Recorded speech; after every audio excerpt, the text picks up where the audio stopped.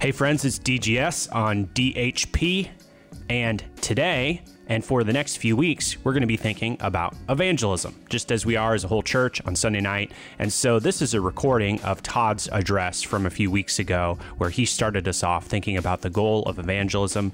Next week, we plan to release Michael's talk on what is the gospel, and so on. We'll also have some guests coming up to help us think through evangelism in terms of a conversation that we'll have here in the studio. But until then, Merry Christmas. Hope to see you guys on Christmas Eve. God bless.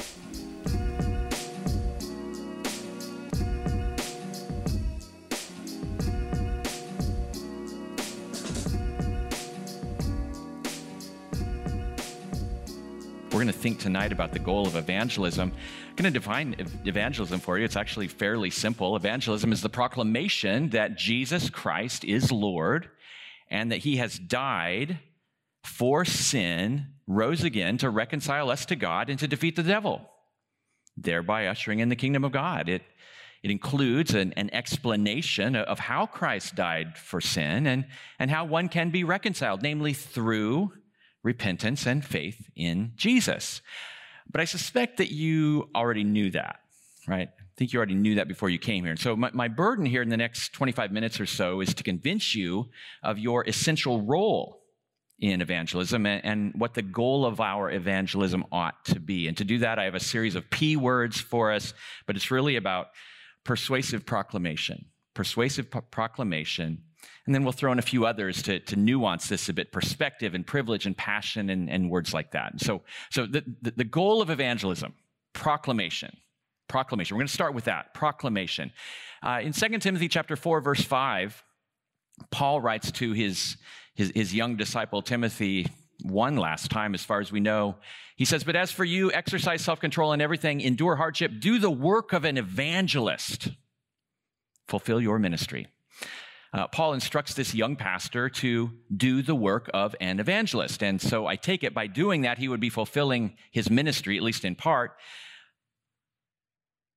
And the work that he's to do, the work of an evangelist is literally in the name. It's in the name. To be an evangelist, after all, is to share the gospel. It is to be a herald of the king. The gospel is good news in the Greek that the Apostle Paul wrote in. The word for good news is euangelion. It's a good message, literally. And if you read the Gospels, if you've read the Gospels before, I take it most of you have, hopefully all of you, multiple times, you know that announcing the good news of the kingdom was a priority to Jesus. Luke 4:43, Jesus says, "I must preach the good news of the kingdom of God to the other towns as well, for I was sent for this purpose." And so the goal of evangelism is literally bound up in the name. It's the proclamation, the sharing, the speaking of the gospel. It's good newsing, if we were to turn it into a participle. And it is not, nor has it ever been, nor can it ever be, wordless. It's a good message. There's this adage falsely attributed to St. Francis of Assisi: preach the gospel at all times, when necessary, use words. I think that's just sheer pious nonsense, because the only way that that's true is if we recognize that it's always necessary to use words. There's no such thing as a wordless gospel, because it is the good news, an announcement of the message of Jesus. So following the Apostle Paul, we ought to then, therefore, if the goal of evangelism is just what it is, to proclaim the gospel, we should be praying for opportunities, pray for open doors, opportunities, a chance to share the gospel. You can see Paul ask for that in Colossians chapter 4, verse 3. We ought to be praying for courage and for zeal and wisdom. We see that, say, like in Acts chapter 23, verse 11. Why? Why ought we to pray for these things? So that we'll have opportunities, and when the opportunities present themselves, we'll have the courage to proclaim the gospel, to rehearse the good news of the death and resurrection of Jesus any chance that we get. I don't know about you, if you've ever prayed for opportunities to share the gospel, God answers that prayer. Honestly, I think part of the answer to that prayer is he just opens our eyes to the opportunities that he always puts before us. But there's something about when you're praying for something, and I'm not saying this is like self-fulfilling prophecy. I think the Spirit of God says, finally, you're praying for opportunities because I've been putting a bunch of it in your path, and now I can just say, hey, now's the chance. Hey, now's the chance. And then praying for courage, swallow your fear, and share the gospel. So the goal of evangelism is proclamation. But it's not merely proclamation. I'm going to modify it a little bit and say that it's persuasive proclamation. Persuasive proclamation. But before we can talk about what persuasion actually might be, we need to do some groundwork to get there first. And so here I want us to think about the perspective and privilege of evangelism. We need the right perspective when we share the gospel with people or when we're even thinking about sharing the gospel with someone. We need to think of it, contrary to what I said before about it being terrifying, we need to think of it as a privilege. For whatever reason, God has given to humanity the privilege of proclaiming the gospel of his Son. As you work your way through the New Testament, you study the narratives in the book of Acts, or you look into the letters of the apostles, it becomes evident quickly that human proclamation is the means God has established for his word to get out. Now, I suppose that we could question the wisdom of that, or at least we could be tempted to. And as I look at myself and as I look at all of you, I'm tempted to think that way. God, you actually put this into our hands? That's your plan? Wouldn't there be more effective ways of getting the word out? I'm sure some ideas come to mind. Angels are certainly believable. Perhaps writing the gospel in the stars, that would have been a good way. And yet God, in his wisdom, has said, no, I'm giving the message to you to share with others. Consider the conversion of the Ethiopian eunuch that's recorded in the book of Acts. In the narrative, all sorts of supernatural interventions take place. There's an angel who actually shows up to commission Philip to go to the eunuch. The Spirit of God then gives further guidance once Philip arrives on the scene. And afterward, the Spirit of God mysteriously transports Philip away. Now, that is a lot of bizarre, irregular, amazing, supernatural activity, isn't it? And we might be tempted to say, with all that supernatural invention, I mean, heavens, there's already an angel on the scene. I mean, Moses probably would have said, send someone else, like this angel, right? Like this angel. But Philip doesn't do that. Philip doesn't do that. I mean, the Lord could have done that. The Lord could have even appeared to the eunuch himself. He did that once, at least on record. He did that with the Apostle Paul, right? Wouldn't a special appearance by Jesus himself have been more persuasive, more effective to the Ethiopian eunuch? Instead, we're told that in Acts chapter 8, verse 35, after all of this supernatural activity takes place, Philip proceeded to tell him the good news about Jesus, beginning with that scripture that the Ethiopian was puzzling over. In the Lord's providence, it was his plan to use the redeemed human Philip for the important task of gospel proclamation. And we should also note the happy ending. The eunuch believed the good news about Jesus, requested baptism, and went on his way rejoicing, is what the text says. And then Philip himself stays busy. You look at Acts chapter 8, verse 40. Philip continued his ministry from Azotus to Caesarea, evangelizing all the towns, that is, proclaiming the gospel. Gospeling, good newsing, all those towns. And in each and every case in the scriptures, the good news of the gospel, the announcement that Jesus is Lord, that he's come and died for sin to redeem mankind and defeat the devil, that he's risen from the dead, that he's coming again in judgment and glory, and that by repenting and believing in the Lord Jesus, you can be saved. In each and every case, the incredible privilege of proclaiming the gospel is granted to humans, even when there are angels flying all over the place. Again, for whatever reason, the privilege of making this good news public and understandable, it's been granted to people like you and me. This is how it was during the times of the apostles, and it is how it is now. Even when God does something amazing, witness the dreams that are being given to Buddhists and Muslims around the world, almost every time it's go ask somebody about Jesus and they will tell you. That's the message of the dream. Now, lest we think that evangelism is entirely up to us, we have to remember that it is God who saves, right? God is the one who saves, not us. And this is made very clear when Paul was on his first missionary journey. He had stopped in Antioch in Pisidia.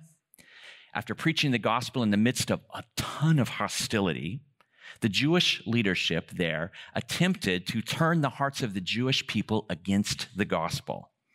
So Paul then turns basically away from the Jewish people, and he turns to the Gentiles. And he quotes Isaiah chapter 49, verse 6. I have made you a light for the Gentiles, that you may bring salvation to the ends of the earth. It's a strange passage to quote because it's actually a very messianic prophecy. It's a prophecy about Jesus himself. And yet there's something in the proclamation of the gospel where Paul can take this statement of you will be a light to the Gentiles. That's a messianic promise, and he applies it to himself. Now, if we looked at the entire verse that Paul quotes, it gets even more fun. In Isaiah 49, God says, it is too light a thing that you should be my servant to raise up the tribes of Jacob and to bring back the preserved of Israel. I will make you a light for the nations, that my salvation may reach to the end of the earth.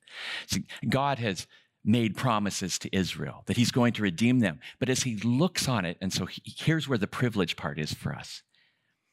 As he looks on it, he goes, you know what? It's too small a thing for me just to keep my promises to Israel. I'm going to include a bunch of other folk too. Because in God's economy, that brings greater honor, greater glory to him. The more people who are saved, the more that he can expand his promises, the better. And he's given us this message to share with others. So the privilege of evangelism is being involved in this God-honoring task of proclaiming this good news where God has said, it is too small a thing that I go just to this group. I want it to go out there to everyone, and I'm giving you the privilege of being able to share that message. Evangelism increases the glory and the reputation of God, and we get to play a role in that. That should be one of our motivations, to honor God. And the result of Paul's proclamation as he turns to the Gentiles was this. And when the Gentiles heard this, they began rejoicing and glorifying the word of the Lord, and as many as were appointed to eternal life believed. Now, note the language there. As many has been appointed to eternal life. All those who had been appointed, all those who had been elected, chosen, they believed the gospel. Now, we're not told of the numbers who didn't believe. They heard the message and didn't believe, but I suspect, if things are like how they are, like all the time, most of the time, that there were probably more people who didn't believe than did believe, right? But what we are told is that those who had been elected to salvation, those who had been appointed, they believed. It's right there in the text, Acts 13:48. Which brings us to this difficult doctrine of election, and it's so hard to wrap our arms around at times, but it is referenced here. And in referencing it, it is actually an encouragement to evangelize. It's an encouragement to share the gospel because God is the one who saves. We are the herald. We're the good news bringers. God is the one who does all the work. Our part in evangelism is simply to tell. And God will save. We can be certain of this. God will save every single person he intends to save through our sharing of the gospel. We can count on that. Historically, the doctrine of election as difficult as it is for some people, historically, that has been a great encouragement to share the gospel because we recognize that God is actually in the business of saving people, and he's going to use our paltry efforts, our trembling efforts in sharing the gospel with people. Be encouraged. God will use you because he's the one who saves, not you. Now, so what's our part? Here's another P word, a part. What's our part in evangelism? Well, to say that we even have a part in evangelism begs the question of whether we have a part. But this is actually the case, and because what we play is a part, and it's only a part. And this should be welcome news for us because I do think that it takes a lot of the pressure off. That's not one of the P words I was thinking about, but if you want to add that to the list, you can, I guess. See, God has given us this very crucial role. The Lord has given that to us, and but he in fact does all of the heavy lifting. God the Father has decreed that some will be saved, and he has sent his Son. God the Son incarnated and was crucified on a Roman cross, and it was that same Son, Jesus Christ, who got up from the dead. It's the sovereign God who creates opportunities to share the gospel. It is the Spirit who empowers and enables our witness. It is the Spirit who regenerates, who convicts, who enables repentance, belief, and conversion. We don't do any of those things.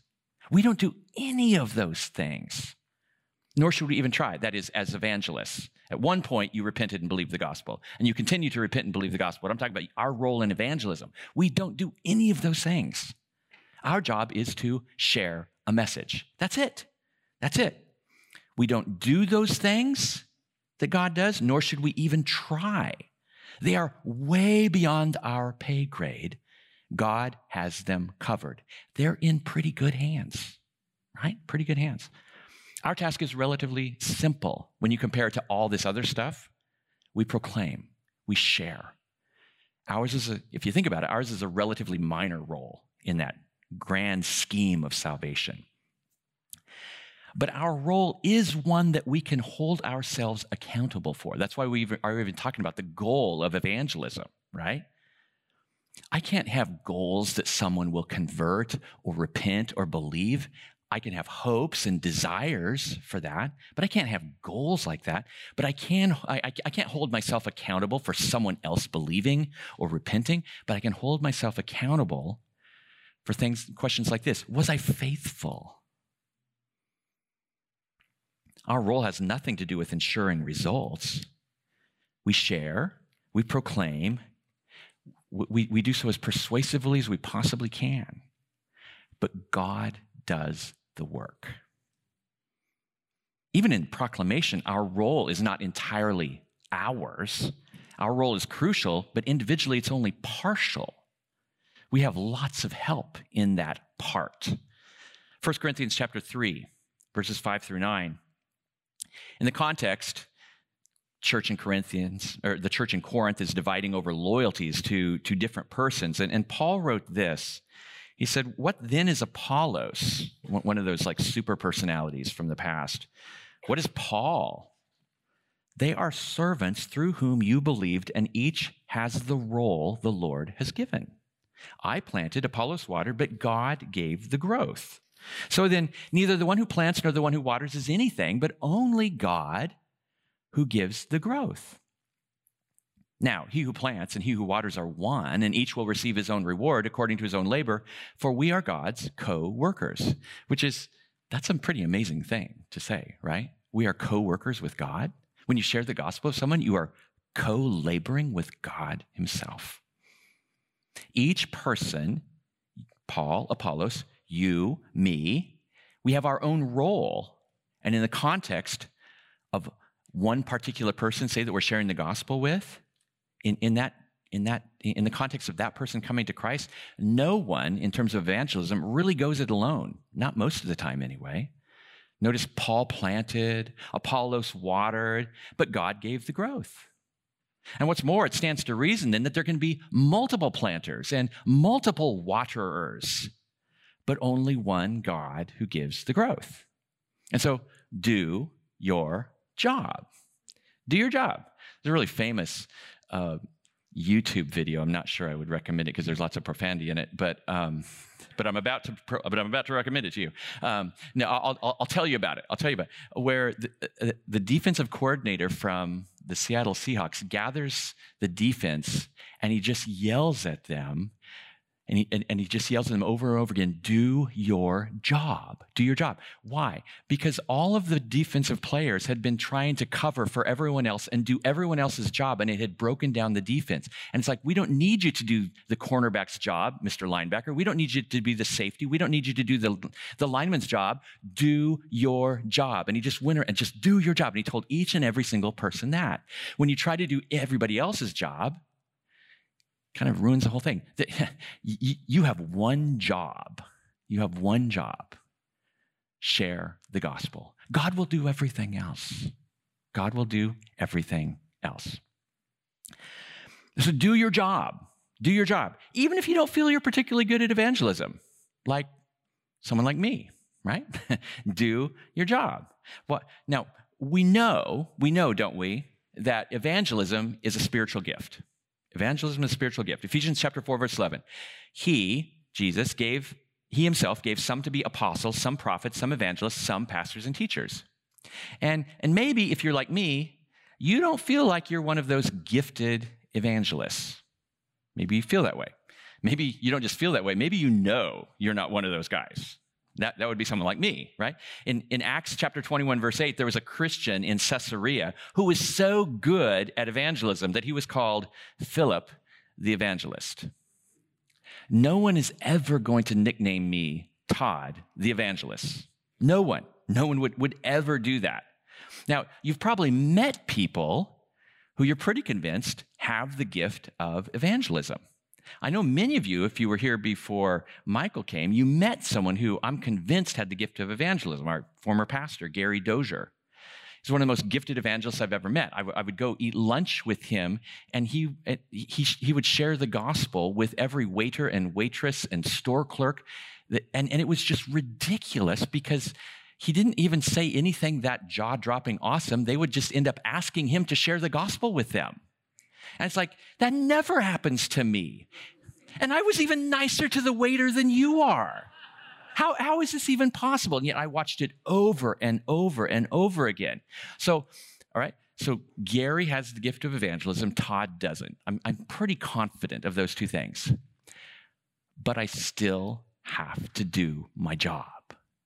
And my job as a follower of Jesus is share the gospel. It's my job. It's not my job to share the gospel because I'm a seminary prof. It's my job to share the gospel because I'm just like you, a follower of Christ.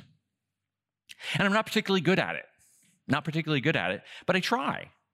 And there have been so many times where I have shared the gospel with an individual over and over and over again. And then they'll come to me later on and say, oh, I was just with so-and-so, and he shared the gospel with me. Good news, I believed. And I'm like, oh, that's great. Thanks. Really? Really? Yeah. I'm serious. That has happened multiple times to me. And it's like, no, that's great. Honestly, I'm thrilled. I'm thrilled about that. Whenever that happens. Why? Because some people plant, some people water, some people harvest, some people are closers. Todd is not. Clearly, I'm not a closer. But that's okay. That's okay with me now. and it should be okay with you too. Should be okay with you too.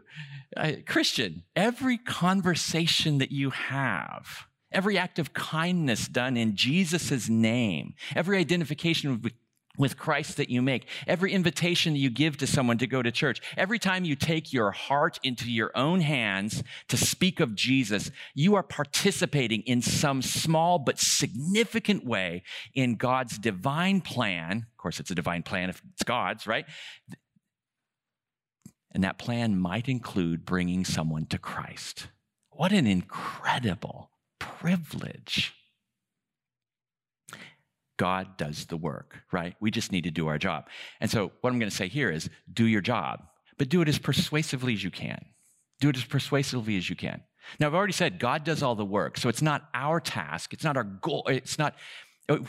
We can't hold ourselves responsible for converting someone. But we can desire that, right? And so share the gospel, do your job, but be as persuasive as you can. Here's Paul in 2 Corinthians 5, verse 11. He says, therefore, knowing the fear of the Lord, we persuade others. We persuade others. He goes on to say, for the love of Christ controls us, because we have concluded this, that one has died for all, therefore all have died. And he died for all, that those who live might no longer live for themselves, but for him who for their sake died and was raised. All this is from God, who through Christ reconciled us to himself and gave us the ministry of reconciliation. That is, in Christ, God was reconciling the world to himself, not counting their trespasses against them, entrusting to us the message of reconciliation. Therefore, we are ambassadors of Christ, God making his appeal through us. We implore you, notice the language there, implore you on behalf of Christ, be reconciled to God. For our sake, he made him to be sin who knew no sin, so that in him we might become the righteousness of God, working together with him. Isn't that awesome? Working together with him. Then we appeal to you. Again, the language, appeal to you, not to receive the grace of God in vain. For he says, in favorable time I listened to you, and in a day of salvation I've helped you. Behold, now is the favorable time. Behold, now is the day of salvation. Those words, you heard them, right? Persuade, implore, appeal. So what does that mean? We proclaim the gospel, but it's not just mere factoids that we're disinterested in. We care. We care, right? So we listen to people. We seek to be winsome. We don't have to know all of the answers to every question a person might have, but we seek to answer them as best we can. We seek to be as persuasive as we can. Recall Paul's interaction with King Agrippa, towards the end of the book of Acts. Paul's talking to King Agrippa, who's Jewish, right? King Agrippa, do you believe the prophets? I know that you believe. Agrippa said to Paul, in a short time, would you persuade me to be a Christian? He asked. And look at Paul's response. Whether short or long, I would to God that not only you, but also all who hear me this day might become such as I am. Well, except for these chains, right? You see the heart of Paul there. He's moved by compassion. There was a passion for his evangelism that I think was initiated by that remarkable experience of his own conversion and then purified through sanctification. Paul cared. He cared. The best evidence of this, I think, is in 1 Thessalonians chapter 2, verses 15 and 16. In that passage, Paul's thinking through his own ministry experience. He reflects on the opposition he encountered, and he had this to say, they displease God. So here he's thinking about these people who are getting in the way of him sharing the gospel. They displease God and are hostile to everyone by keeping us from speaking to the Gentiles so that they may be saved. You notice the urgency there? Someone is keeping us from sharing the gospel. That's going to keep people from getting saved. That's what he said. Now, Paul understands how election works. I mean, he's read the book of Romans and Calvin's Institutes. He gets that, right? But from his perspective, if he doesn't preach the gospel to them, then they can't be saved. And notice that he doesn't rationalize away his inability to preach the gospel to the Thessalonians. He doesn't say, well, they must not be elect.